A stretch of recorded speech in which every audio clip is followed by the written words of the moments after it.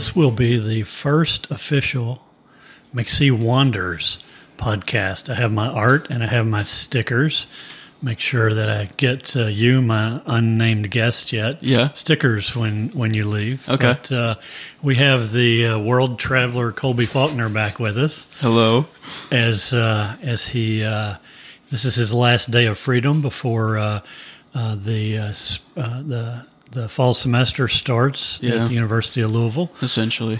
So I thought we'd get him back and see what the heck he did all summer long. I know that the last time we chatted, and of course we chatted throughout the summer as well, but you were planning to be all over the place.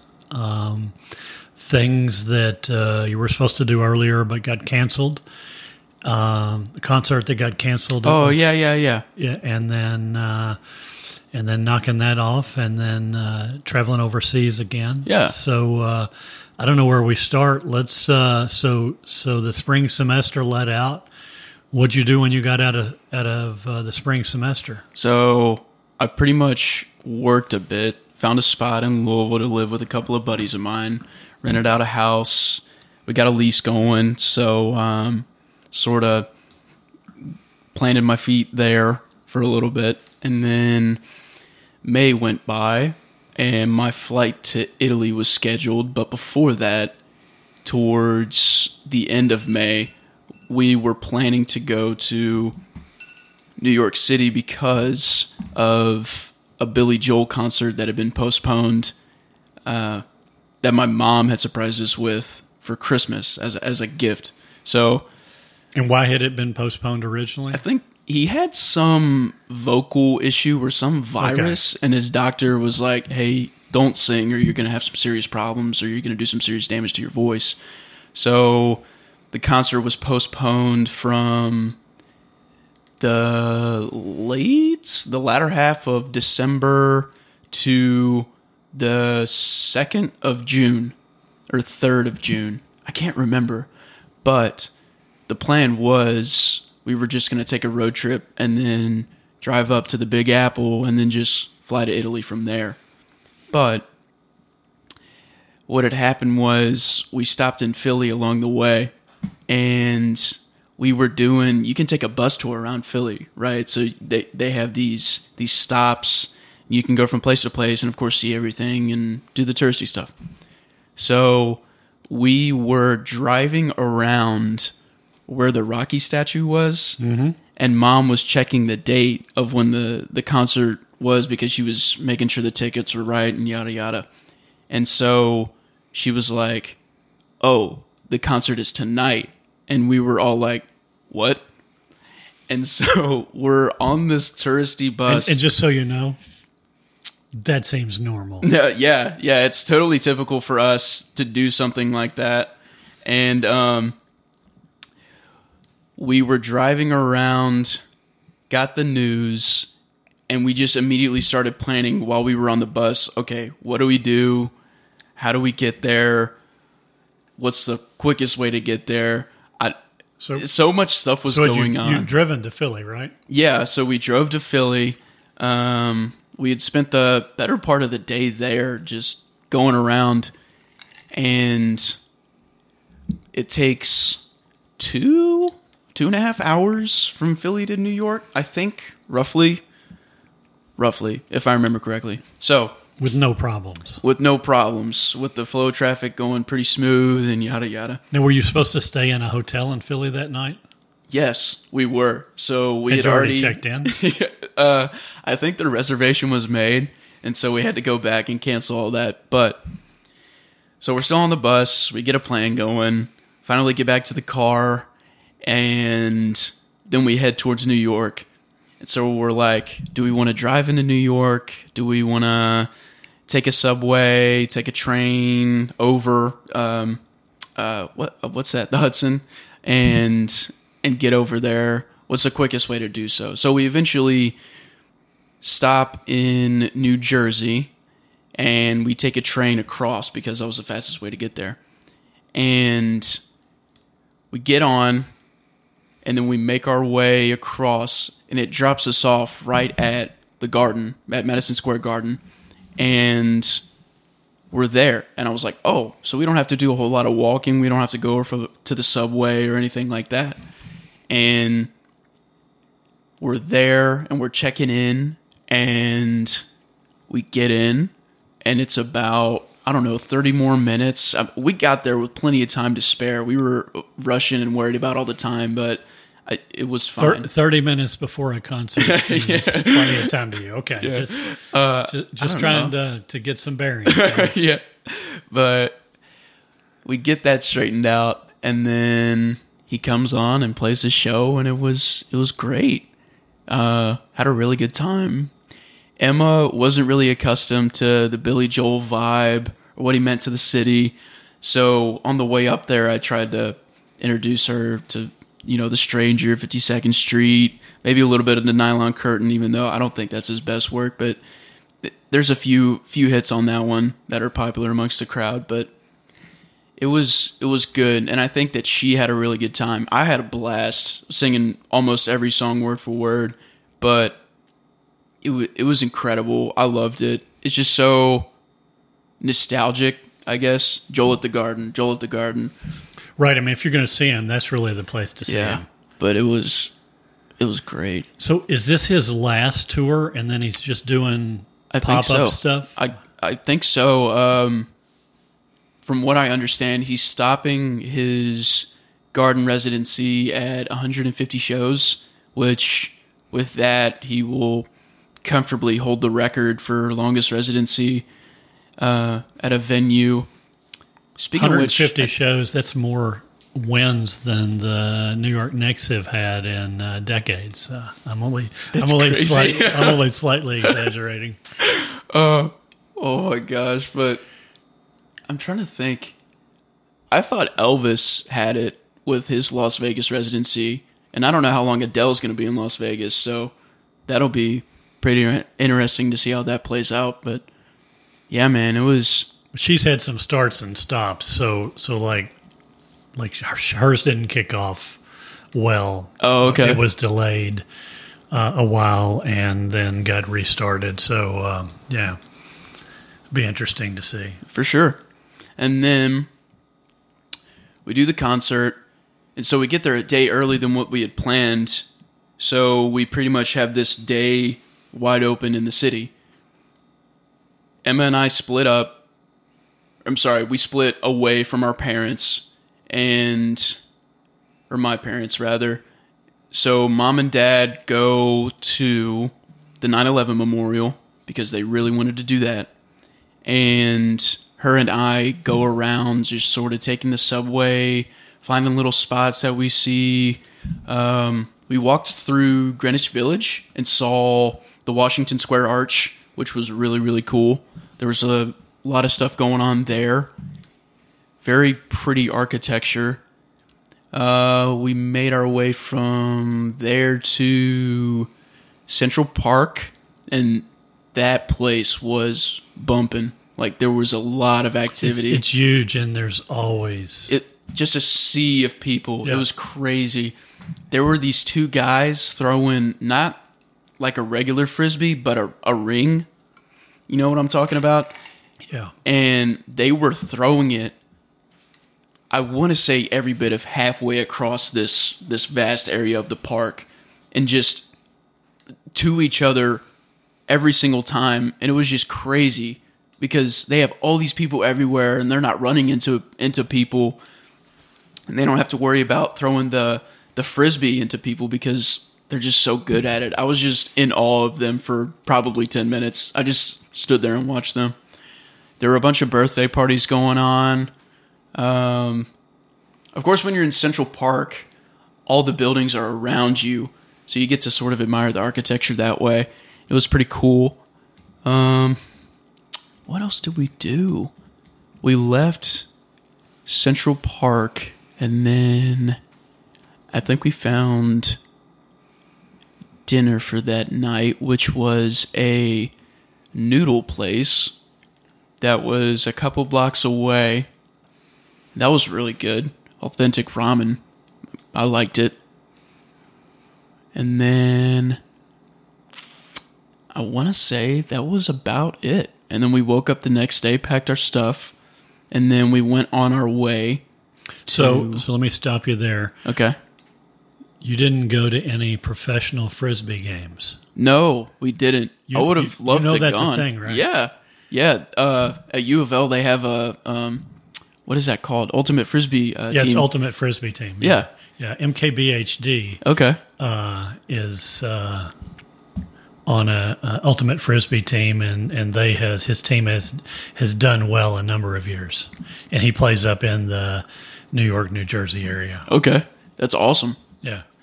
It's really fun to watch. In high school, for like a conditioning exercise, we wouldn't play with the Frisbee, we would just play with football. It was just as fun. Yeah. Everybody would run routes, go crazy. So what's next? Is this the flight to overseas? Yeah, so we left the hotel, and then we made our way to JFK, and then we waited there for, I don't know, maybe an hour or so, hour and a half. We timed it pretty well, I mean, in regards to airports. But we waited there and then got on the flight and then flew over to Milan and started that. So when you fly into Milan, is there anything special you have to do with customs coming through, or do you just Not roll really. into the Yeah, city? you just go in, and then they have these stations set up to where you just scan your passport. This camera scans your face. I assume it goes into a system, and then you make your way past that first little gate, and then you walk up to this booth with a guy in there that actually, I don't know, human verification, checks your passport. And my passport still had the picture of me with my afro. So he looked at it, and then like his eyes got real big when he saw me, because of course I don't have it anymore. And he was like, "Oh," and he was like, "Okay, you're good." And then I made my way through and met Emma and her dad and her uncle, and then so she was already there. yeah, so she was there waiting for me. Or sorry. We walked in, and her dad and her uncle were there. Sorry, I was getting this time mixed up with last time. But yeah, they drove over, I think it's 3.5 or 4 hours from Trento, from where they live, to Milan. So it's a little bit of a haul. And we got in the car and made our way back to her place and went from there. Does her family speak any English?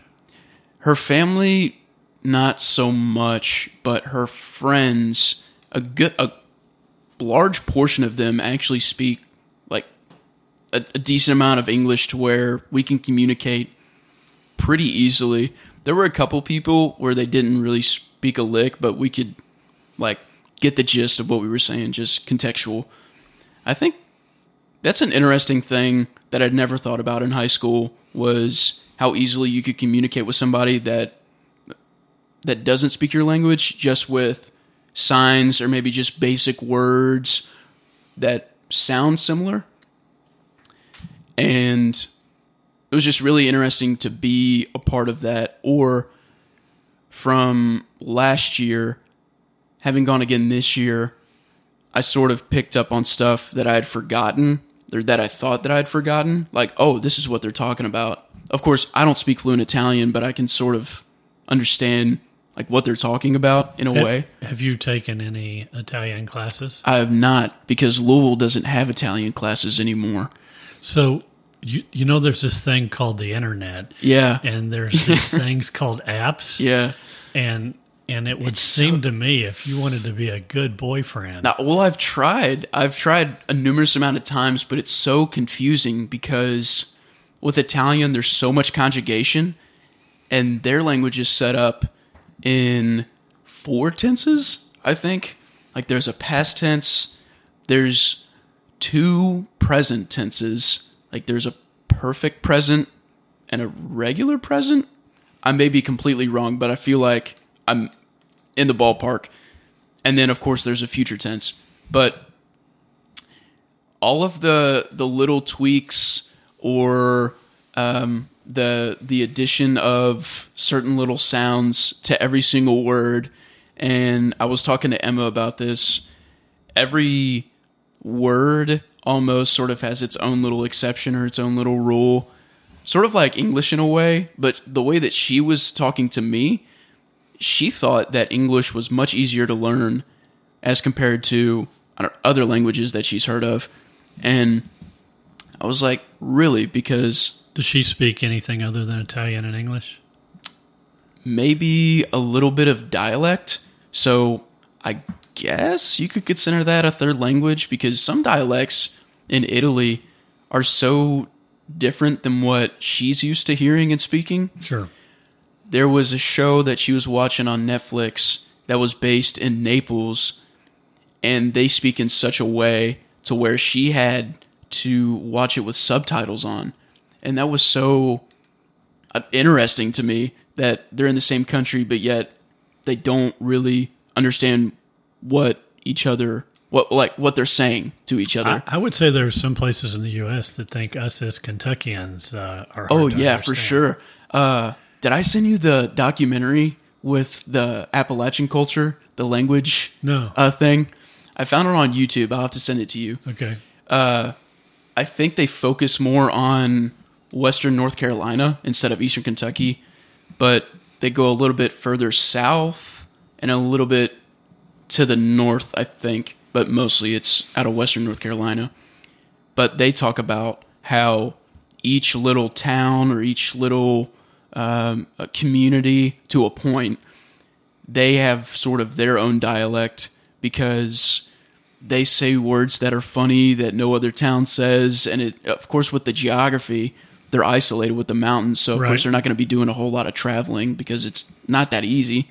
And it was just crazy to hear like what they call certain things. For example, like I would say, oh, that looks sort of crooked or lopsided.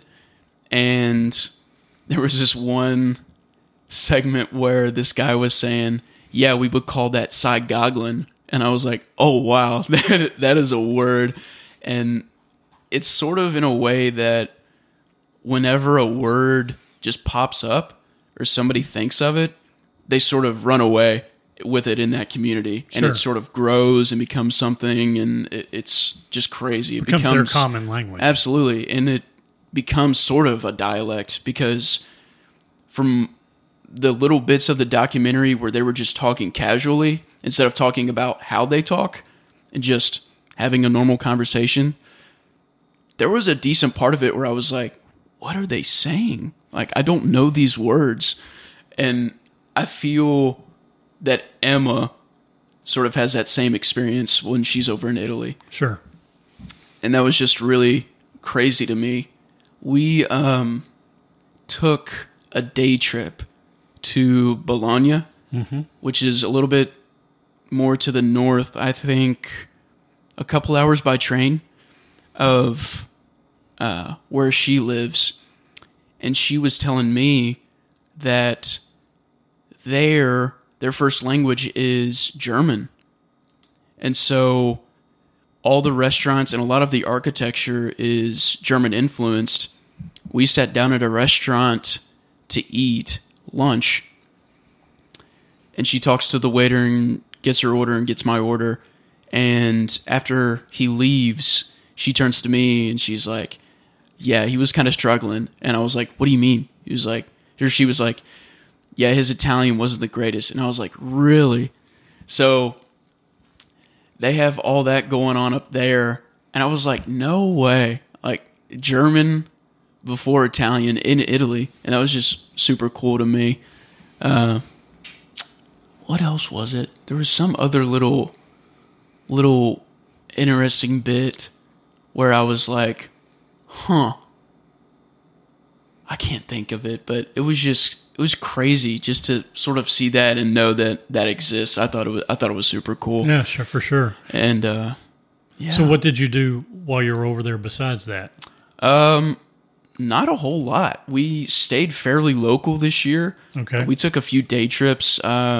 last year we had gone to Verona. This year we went to Verona again, just on a day trip. And when you say a day trip, did you drive a car? Did you take a train? Took a train. Okay. It's much easier to take a train over there. And the trains go to all the places that you'd want to go to? Essentially, yeah. Okay. And if you can't make it directly to where you want to go by train, you can very easily, I don't know, get a bike, rent a bike, rent a car, I guess. I don't know. You can do a variety of things, but it's much easier to get around over there. But you haven't driven over there, and she doesn't? I have not. She got her international driver's license because it's much easier to do that over here. She did that while she was still over here. And she got that taken care of as opposed to getting a driver's license in Italy, because the way that that's set up, it takes about a year for you to even get your license to start driving, like a permit, what we would call a permit. Mm-hmm. Their system just works much differently in the sense that they sort of prioritize different things for the youth population, or the youthful population, as opposed to, I don't know, what we would over here. I don't know. Just Is the age similar, or is it older or younger over there that you can get your license? pretty much you can do everything at 18. Okay. You can drink, you can vote, you can drive, you can, I'm trying to think what else, buy a house, I don't know, different things that we would have to wait, until we hit 16, 18, 21, 25. They just pretty much say, here you go at 18. Yeah, you can't traditionally rent a car here until you're 25. Yeah. And I didn't know that until when I flew back from Italy to JFK. A bunch of flights had been canceled because of the quote-unquote weather. If you stood there in line for hours like I did, you know it's not because of the weather. They probably had some stuff behind the scenes that was going on. So all these flights were canceled, and we're waiting around. I get up to the front of this long line, this super long line, to try to talk to somebody to ask them if there were any available flights. And there were none. And so I call Mom. I'm like, hey, I'm pretty much stranded here. There's no available flights for a couple, 2 or 3 days. And she was like, okay, I'll just drive up and get you. And I was like, oh, okay, well, I'll be waiting here. So I waited in the airport for, I don't know, however long it takes, 11, 12 hours. And she was on a mission to get her kid and just straight up went for it, no sleep, off the cuff, and then picked me up. And then we literally turned around and just went right back home. So she drove 24 hours straight? Essentially, yeah. She took a little nap because she had me and another one of her friends that just decided to go with her just, to be safe, I guess. And, yeah, we took shifts pretty much driving. Mom's a warrior. She only slept like 2 or 3 hours in the car, and then she was good. And I was like, oh, okay. So, we just went from there and made it back home, and then that was that. Do we miss anything in Italy when we transitioned there? Is there anything that went on in Italy? So I was going to ask about Italy. Do they have ride-sharing services like Lyft and Uber? I think so. In your bigger cities, Rome, Venice, Verona maybe. So though Verona's a little bit smaller, I don't know.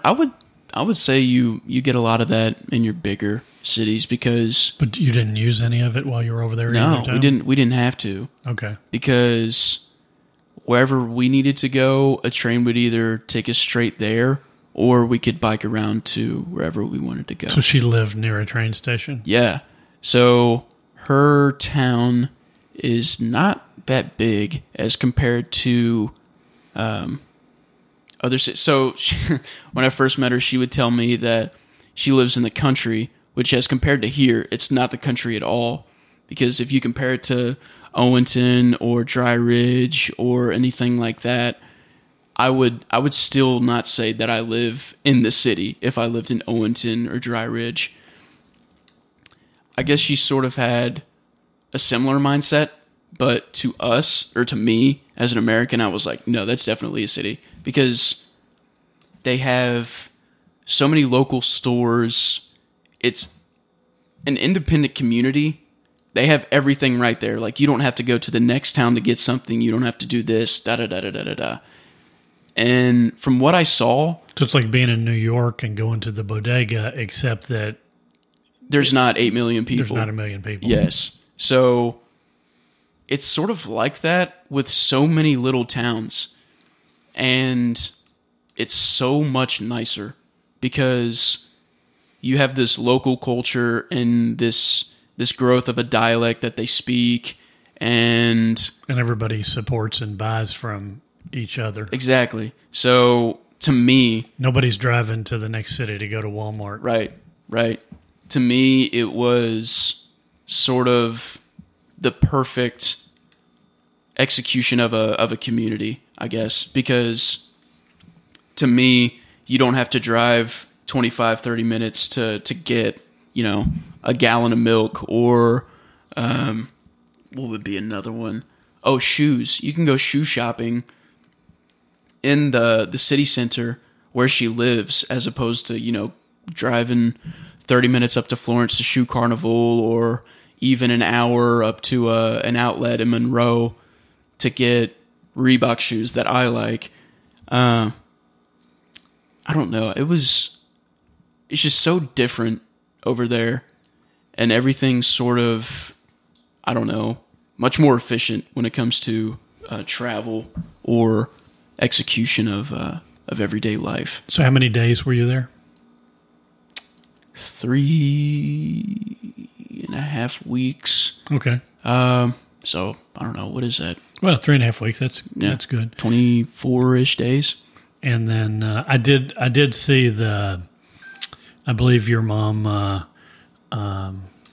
sent out the bat signal on Facebook that said she was getting in the car to go get her boy. Oh, yeah. So I did know that she ran out and did that. Yep. But and we have a visitor to the podcast, Pearl the Wonder Wom. Yep. I think she's probably looking for crumbs. So you got back, and what have you been doing since you've been back? Any interesting travel? Not really. I've just been working a lot in Louisville, trying to learn just different experiences or different points of view in a restaurant, because I've worked in the restaurant business, I don't know, going on 3 years now. I mean, I sort of know how it works. I've only worked at 2 restaurants, but the way that I understand and from the people that I talk to, it's sort of similar, just with the lingo and how things function with every restaurant. But the roles that you can play in said restaurant can differ pretty greatly depending on what you're doing. So typically I bus tables, and pretty much I don't have to interact with customers, which for me is nice because I sort of had my fill of that when I was serving at Cracker Barrel. Right. And I can do my thing and just make sure the servers have what they have and close out. I switched over to become a line cook, and that pretty much rocked my world because, one, I've never ran a grill in my life besides at home. I had a crash course of 10 or 15 or so minutes of, hey, this is how you make this burger. Make sure it's this way before you flip it. This is how you know it's done. To cook this chicken breast, you can da-da-da-da-da-da-da. And I'm learning so much in this short span of time. And, excuse me. And so I'm pretty much thrown in the fire and have to figure this stuff out. off the cuff. So I do it for about a week. And the kitchen manager, who had been gone for a while due to personal reasons, he gets back and he's like, oh, this guy's new. Because for the most part, the kitchen staff hasn't changed a whole lot. Like, really at all since I've been there. Started working there last late October, mid-November-ish.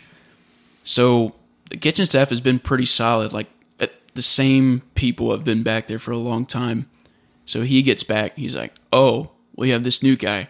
Let's see what he's good at. So he shows up. I have a week of experience under my belt, and he's looking over my shoulder the whole time to make sure how I do things is correct, and yada, yada, yada. And so at this point, I'm starting to find sort of a groove on how to do certain things. Like, for example, like the little paper trays that we put the fries and tater tots in. If you take that and sort of put it over a burger, it melts the cheese and everything much more quickly than what it would do if you take the burger, put it on a spatula, and then put it in this, we call it the melt, but it's a big heat box that's just for melting cheese on burgers. And so the tray takes 10 to 15, 20-ish seconds as opposed to leaving it in the melt for 45 seconds to a minute. So when things are moving so fast and you're trying to smash these burgers and get everything flipped and put cheese on everything and make sure everything's the right way, seconds really do matter. So I'm accustomed to doing the tray thing and sort of going in a flow and reading the screen and trying to keep up the best that I can. And he comes over and he's like, you can't do that. And I'm like, what? He's like, you can't do that. I'm like, why? He's like, you just can't do that. Use the melt. I'm like, okay. So it's so simple and subtle, but it just kind of like rocked my world in a way because I'm trying to figure things out based off of the 10 or 15 so minutes that I had of training. And he's like, do this, do that, da-da-da-da-da. I'm like, okay. So maybe he knows something that I don't. And it's just been a big learning curve. And I would tell you that in many cases, and you work for a bigger restaurant chain, they've already looked through this, and so they know what processes work and don't work. Sure. So if you like to learn and you like to think on your own, many times a process-oriented job can be frustrating. Yeah, absolutely. But I think now I'm going to go back to bussing tables because they need me there again since like half of the bussers left because they were all college kids and with school starting back up, they're short-staffed. So I'm going to go back to doing that, but whenever they need help on the grill line anymore, I can also just hop back there and do whatever they need. I really did enjoy it, like just being back there and understanding how fast that world moves. And really you can be, for example, you cook a chicken breast and like there's a chicken breast order and there's also sub-grilled chicken. So say somebody wants to replace something with grilled chicken. You cut up the grilled chicken, and with the chicken breast, you just leave it. So you can spend 10, 15 minutes cooking this chicken breast, and you read the screen wrong and you cut it up when it's supposed to be a whole chicken breast. So now you have to add an additional 10 or 15 minutes to cook another chicken breast because you cut up the last one when it didn't need to be cut up. Yeah. So just a simple little over-the-head mistake can cost you 10 or 15 minutes and somebody getting PO'd out in the dining room because, they had to wait 10 or 15 extra minutes on their food. Well, because they already waited exactly 15 minutes. Exactly. So then dinner becomes, 35 or 40 minutes. Yeah. Yeah. So it's definitely a learning curve. We got a free meal at the chain you work for recently. They gave us a 20-minute lead time for a pickup order. We arrived and 45 minutes after we arrived, we still didn't have food. Oh, and wow. And so it seems like restaurants in general are struggling with finding enough help. Yeah. And from what I see, the restaurant business is so come and go to where it's pretty difficult to build a foundational crew that can support you, because there's a lot of baggage, I guess, because it's typically, your lower income people, and if they have stuff going on outside of work, they're trying to get the bills paid. There's a lot of single moms in the industry, and you see that. And I think the biggest thing that I've learned, such an appreciation to see all the hard work that a lot of them put in to try and support their families. So with that comes a lot of stress and a lot of pressure, and it doesn't take much to make someone snap or to really send them over the edge.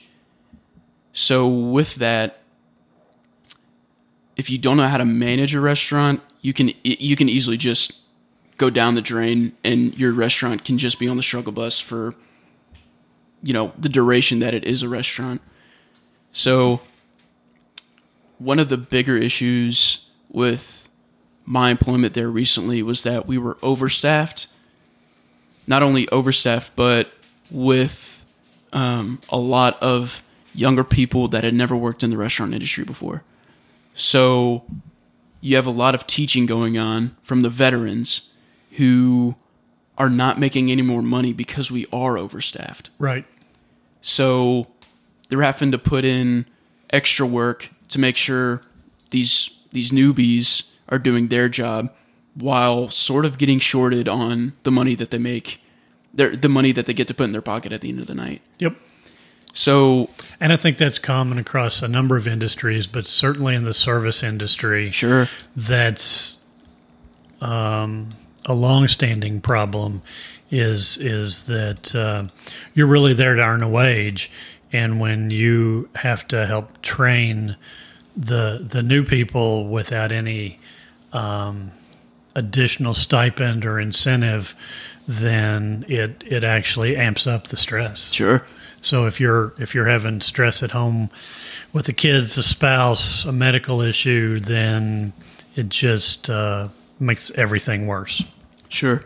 On the restaurant topic, in Italy, they don't tip. Excuse me. The servers, and they make a set wage. So when you go in to eat at a restaurant for a nice lunch or a nice dinner, you can expect to be there for 45 minutes to an hour, because they put more time into the food and it's much more relaxed. For example, like in America, restaurants are typically set up for servers to have sections, and they're the only one running that section of tables. In Italy, Emma was explaining to me that they don't have sections. Like if a table needs helped, whoever is available just goes over and helps that table, and they just have this system of keep an eye on this table. If they need anything, go over, help them out. When their food is up, take it to the table. It's team oriented. It is, and everybody's success is based on everybody helping one another. Sure. Where here it's really dog eat dog. Really, it is, and there are ways to where ideally everybody helps everybody out, but it never works, because in the end, that person does have that individual section and that money to make, and it just doesn't work. And most of the income here comes from tipping, so Yeah. you want to focus on your tables. Exactly. So, the whole tipping thing is interesting. So we're headed to Ireland in a month or so. oh, really? And so I wanted to do the right thing, and so it's it's also much like Italy is not really tip oriented. There's a handful of places, but it's not tip oriented, and the dynamic here post COVID, I guess it started in COVID, but places where you never tipped are now asking for tips or putting a tip opportunity in front of you, which I find interesting. There are drive-throughs now that if you use your credit card, instead of you just getting a receipt, they give you a receipt to sign because there's a spot for a tip. Yeah. And so that's caused, I guess, some pain and suffering across as restaurant prices have gone up, wages haven't gone up. So it on the surface, it looks like profit taking by corporations. And once again, the employees are left with the suffering. Yeah. There's a place here in town that won't allow you to tip on if you pay with a credit card. So you can pay for your meal with a credit card, but you can't tip with a credit card because they don't want to have to give. If you left a $2 tip, they don't want to have to pay the 2%, 3% transaction fee on that tip to the employee's going to expect the $2 tip. Sure. So, and then interesting, since you got us off topic on travel, and we'll finish up, but on tipping. So I've been reading a lot lately. So it feels like, at least what you'd read is that we are coming to some sort of tipping crisis related to service industry and the difficulty in finding people and such. I'll give you an example. A buddy of mine, shout out to Jim Sawyer, who runs Sawyer's downtown Lexington, and except for being closed a small time during COVID because he lost his lease with a greedy landlord, he's back open in the city center building. And we were talking the other day, and he pays $25 an hour to work in his restaurant. Holy cow. And he can't find people to work, but he starts at $25 an hour. Dude. And he has difficulty keeping staff. And he's a cool guy, so he's really easy to work for. Like I've observed him most of my adult life, and he's been a restaurateur. And so you take that, and you take other places that aren't paying fair wages, and then what is going the long way around the barn is there's some data. We talked about data analytics earlier before we got on the podcast, and there's some data that identifies that your generation are not tippers. That your generation either leaves no tip or leaves a good tip is a 10% tip. And so, and there are some other generational things related to that, and that boomers, my generation, still are the most generous tippers. However, my generation is dying off.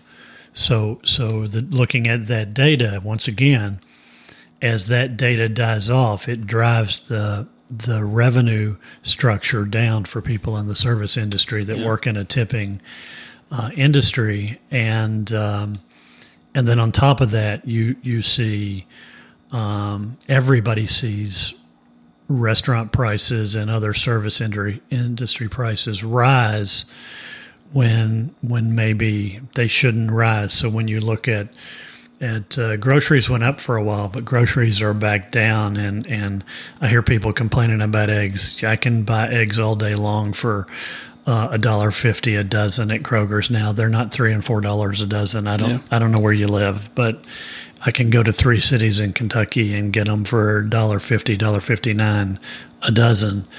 And most of the other things that had gone up have come back down and normalized. But restaurants haven't reduced their prices with that normalization. So that'll lead to record profits, yet that generally doesn't appear to be passed on to service workers. Yeah. So I don't know. I think it puts the whole thing in a tough situation. I know I've seen some restaurants that are their moving forward strategy is to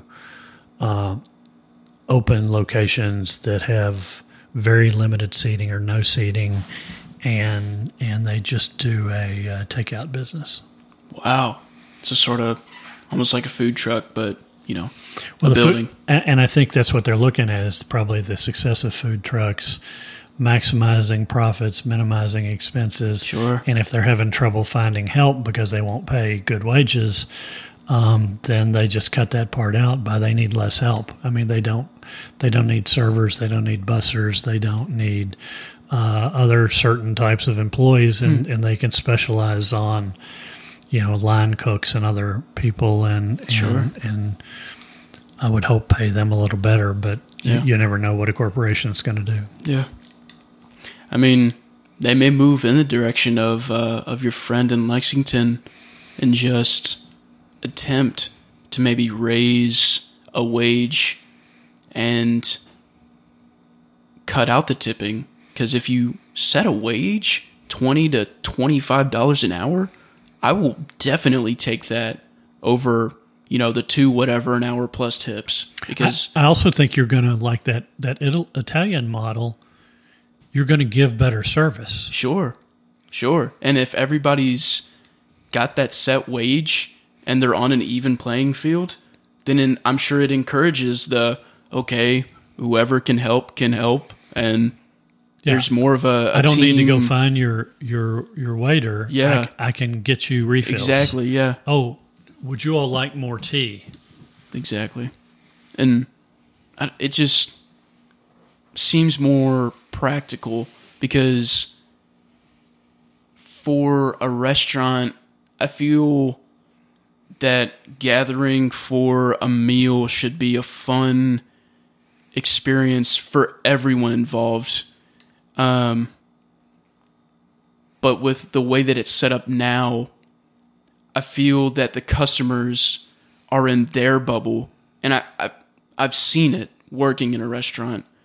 The customers pretty much are in their bubble and expect what they expect, and whoever is on the floor is competing in a way. Sure. Maybe not with each other, but competing in a way that who can get their tables, their food and drink the fastest, and how can I make the most money and be the nicest, and yada, yada, yada. There's so many factors that go into serving. And if you're a very efficient server, you get a table in and out so your table can be refilled. Right. So that's a really good point. In Italy, like with everything being so chill and go with the flow and team oriented, I feel like you absorb, even as a customer, you absorb, and there's really not a lot of pressure to get up and leave that table because that server is waiting on more customers. Yep. And overall, I would say that you have time to converse and enjoy without pissing off the server. And it's just a much more practical way to go about that thing. Yep, for sure. So as we're closing out here, any travel plan during the school year or? I've thought about going on like a little camping trip. I've never camped before.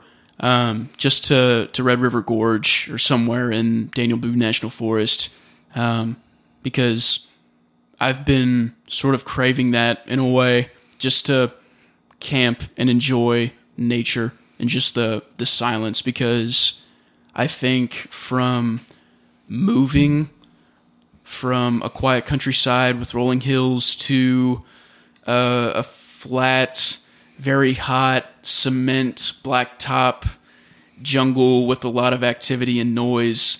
I yearn for that silence again. Sure. I mean, where you live versus where you go to school is Yeah. I mean, it is concrete everywhere.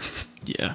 And fortunately, Louisville's campus does have a lot of trees, and it's cool, and there's a lot of shade, and it's, in my opinion, quite pretty considering where it is in the city. And I think past campus, so heading towards Churchill Downs on 4th Street, once you pass campus, the trees just sort of like disappear, and it's just buildings. And I'm like, holy cow, it's so hot. There's really nowhere to stand. It's just all this heat, just boom, boom, boom, boom, boom, everywhere. But anyways, back to what the traveling thing. So some camping. I do want to go camping. And back to Italy next summer? Quite possibly, yeah. I do have this VW bug that I really want to fix up. So with the money that I save up, unfortunately, air travel was much more expensive in America than what it is in Europe, because you can take a flight from Italy to England for, at most $40 or $50.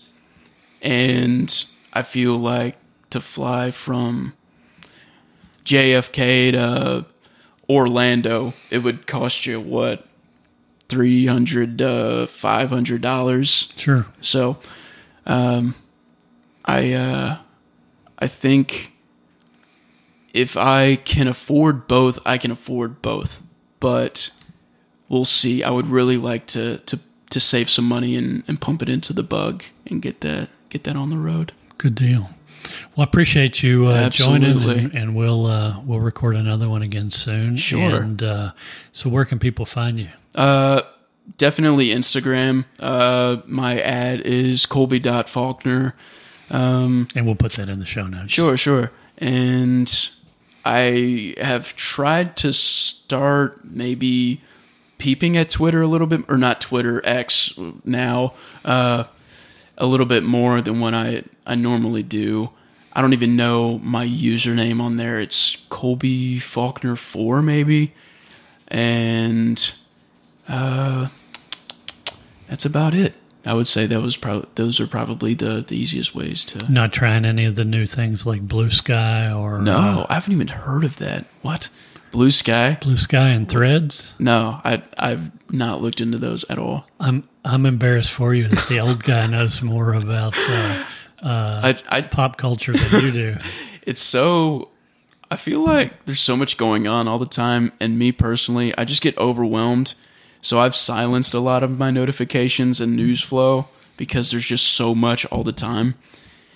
And I sort of fall out of touch with certain things and stay in touch with other things that don't really matter to a lot of people, but it is what it is. I'm sort of living my dude, Jeff Bridges sort of vibe, like just sort of ride that wave that, whatever's important goes on. And you know I'm an ordained dude, right? Yeah. So Ordained dude. So you get it. I'd get it for sure. Although I do try to keep up because I'm 60 going on 12, so I feel like I need to know the latest pop culture. We'll get you set up. So, but I would say, and we'll close this out because we're running close to an hour. But probably 10 or 15 years ago, I did a series of presentations to national groups, different kind of groups, and the presentation was about how much data was available today versus 10 years ago, 20 years ago, 50 years ago, 100 Sure. years ago, and back when I did that presentation, every day there was a really high percentage of new data that existed that didn't exist the day before. Yeah. And that trend has just is exponentially grown. And so the amount of information that's available to a human being today is so much incredibly more than it was just 20 years ago. Sure. Generationally different than it was 50 years ago and 100 years ago. And I know I talked to you about data analytics.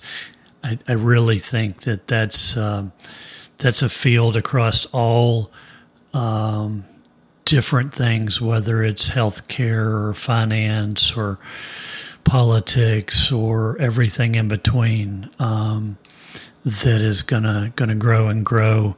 And people use data for good and they use data for bad. So I think we're gonna and really AI is based on large language models, and so those are large data sets of information. So it'll be interesting as we roll forward. For sure. Thanks again, man. Absolutely. We'll do this again soon. Yeah. And I don't know, I heard a rumor that maybe you wanted to do your own podcast sometime. Are you still thinking about that? Quite possibly. All right. Yeah. Good deal. I look forward to listening. Alrighty. Thanks again, man. Yep.